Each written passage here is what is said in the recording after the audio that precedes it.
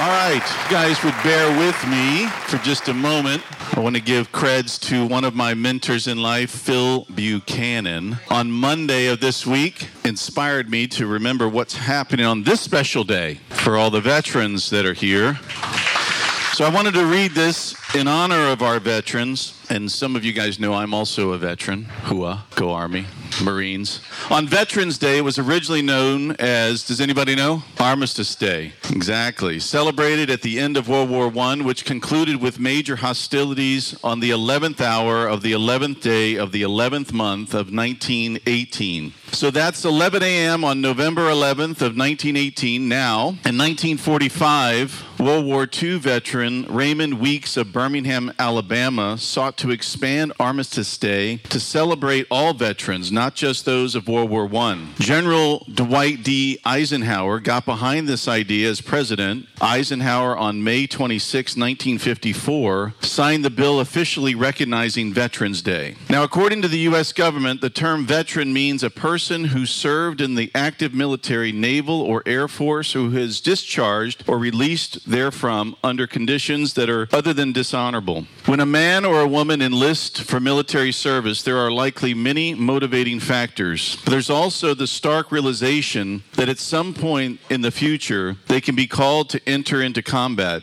to literally put their lives on the line in defense of our country, our freedoms, and their fellow servicemen. Phil goes on to talk about how he had the privilege of meeting a Medal of Honor recipient. I've had the privilege, some of you guys have probably had the privilege of meeting Medal of Honor recipients. I've yet to meet one that was prideful. Matter of fact, I've met them so much where they're like, I don't want to talk about this. I want to talk about the guys that served alongside me. And many times it was the men that had lost their lives and gave the ultimate sacrifice. Phil goes on to talk about when a man like Joe walks in the room, who did 3 tours, a wonderful thing to see and say to Joe is thank you. Just a simple thank you. So let today be a memory of that. When you see a veteran, just say thank you. And beyond that, maybe this week, every day this week, if you see a veteran or know a veteran, buy him a cup of coffee, buy him lunch, buy him dinner, and just say, hey man, this one's on me. And I just want to thank you for what you did for my family, for my country, for all the veterans in the room. Raise your hand. I'm one. Thank you guys. Thank you guys.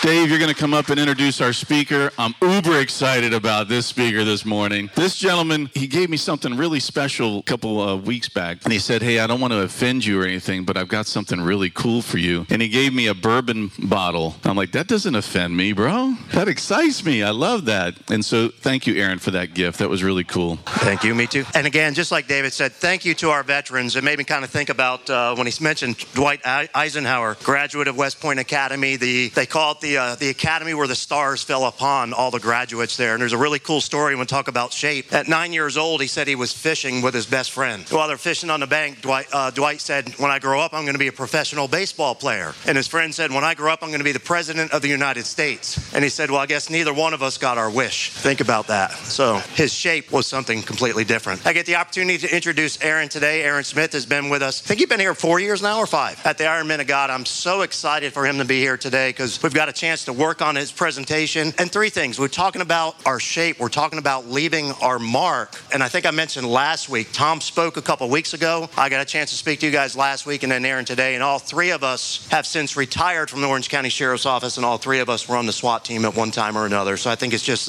such a great legacy for Aaron to come up here today. Aaron is married to his wife, Lenore. They have a bunch of dogs as kids. I never know when I come to the house how many dogs are going to be there because it seems like they're always adopting another dog that's coming in. And again, excited for him to be here today. I know a couple years back, Aaron, when you sat over in that table right there, we would be talking about scripture and he's like, how do you guys know scripture? I don't know. And I would just tell him every single day, read your Bible every day, read your Bible every day. And what happens today, he knows his scripture, right? And I'm excited for him to come up here and talk to you about shape, talk to you about leaving our mark, which is our actually mission this month. So Aaron, come on up.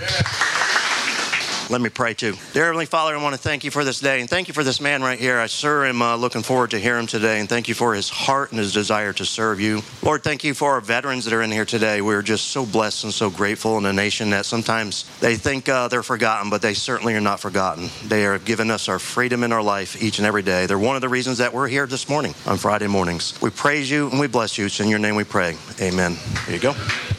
Good morning, good morning. So I'll apologize if my voice cracks a little bit sometimes. You know, it's blessed to be here among y'all. For me to stand up here and talk to a bunch of men that when you look across the room, the average age is probably a little bit older than me. And it's always humbling because in law enforcement, you know, normally you're talking to a bunch of guys that don't want to listen to you. There's nothing worse than talking to somebody that already thinks they know everything that you're about to talk about, and that's cops. And, you know, and it's funny, we do. So I've been blessed, and as Dave said, it's an honor to stand up here and talk to y'all. I've got my master's degree from UCF. I've done my undergraduate work there. I've done a lot of different things, but to stand up, none of it represented Christ. You know, I've dug swimming pools. I've done every dirty job there was, but I never honored God. So to stand up here in front of you men, it is a blessing. Amen, and thank you.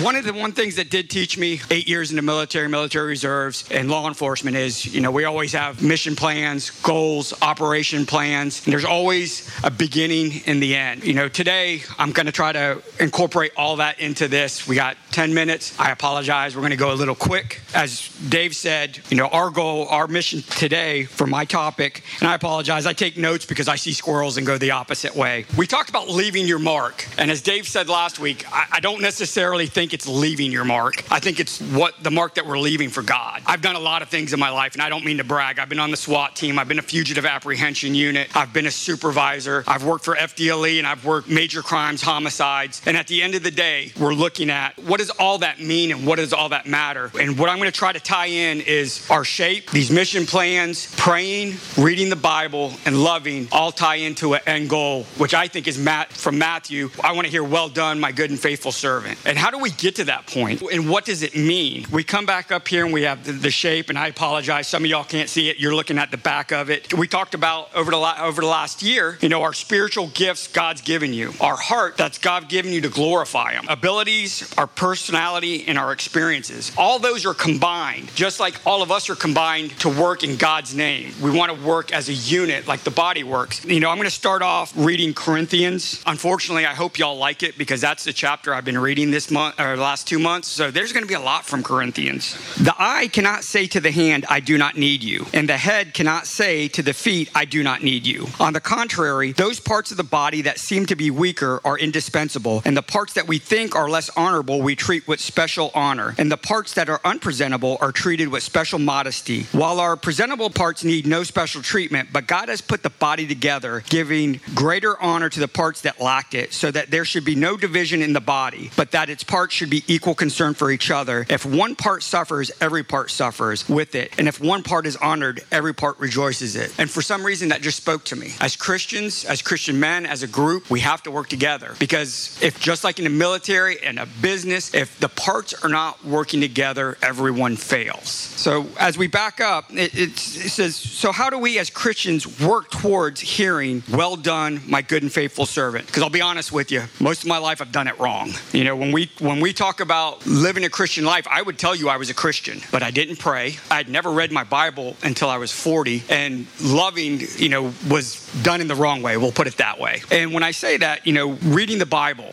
even when I did read the Bible, I read it to read it because I said, well, I'm a Christian. Why haven't I read this book that everybody tells me the roadmap? It wasn't until Dave Ogden challenged me to a 10-minute Bible read every day that I slowed down because I was not in a hurry to finish to get to the next chapter. And by the grace of God, I do have a good wife for who some reason loves me. She bought me this nice teaching Bible, which has footnotes. And if you don't have one, I would extremely suggest getting one because it's eye-opening because it gives you some history. We all don't have Randy Root at our table to give us an in-depth background. And if you haven't met Randy, wow, that's all I can say. And as far as praying, and I don't mean to be ugly to anybody that says it, we're Roman Catholic. And if you've ever been to a Roman Catholic church, you're taught that you don't read the Bible, that there's only the preacher reads the Bible to you, and he is God's authority. So we went to Sunday school, but I never learned about God's love. I read a chapter and we went home. And so it was eye-opening that when I finally did read this Bible and took the time to learn that, wow, this is a roadmap to a better life. And how different would my life have been if I would have had this roadmap at a younger age? Because I'll be honest with you, I grew up in a divorced family. And when we talk about self-discipline, I'll give you two sides to a coin. And this this is not to bash either one of my parents. I have a mom. She's not an American. She got her citizenship. She took 8 years to get it. She raised 3 boys, went to school full-time, and worked full-time, and raised 3 boys. So you can tell that we probably had a lot of time by ourselves, and we were not good kids. And I got a father, military man, good man, hardworking man, taught me discipline and ethics and how to work hard. But he liked to drink, and he didn't know God. So you can kind of tell where that path went. I had the angel on one shoulder and the devil on the other. And I can tell you that a lot of times I fell towards the devil's side because everybody wants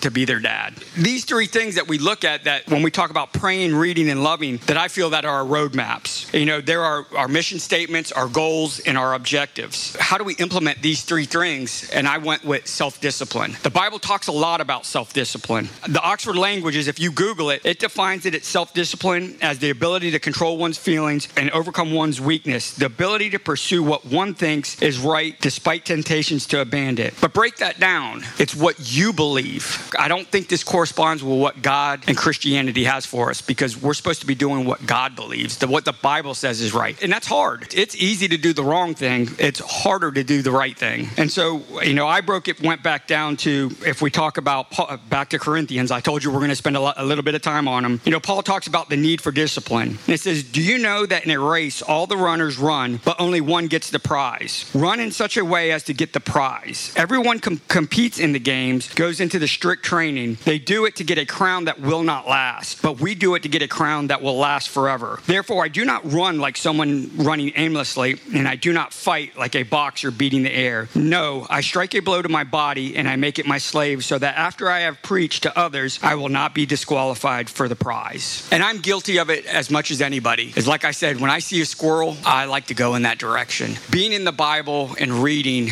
and learning to pray the right way, because even praying I did wrong. You know, growing up, my mother's always told me, you don't pray for the things that you want, you pray for other people. So I never had an open communication or dialogue with God. I never asked him what he wanted from me. Well, I did what I knew best. I worked hard and I forced my way into it. And I can be honest with you, I stand here no longer a cop, no longer in the military, all the things I dreamed of, and I do engrave. The one thing that I prayed about, I've been having fun with, the things that I wanted and I worked my butt off, I no longer do. And you know, and it's humbling now for me to know that I am at where I'm at 49 years old, that I'm happy. I do what I want, and it's all through the grace of God. And it's all about praying and reading my Bible and the men that are in this room. Because don't forget, God put you in this room for a reason, and that's to challenge each other. Because if you don't challenge it, if Dave would not have done what he did, I'd still just be sitting here reading the Bible to read the Bible, to say I was a Christian. But it's men like y'all that make me want to get up and do bunk bed builds and to find what I'm supposed to be doing. So I know I'm probably really close to 10. I'm going to close with the Bible verse, and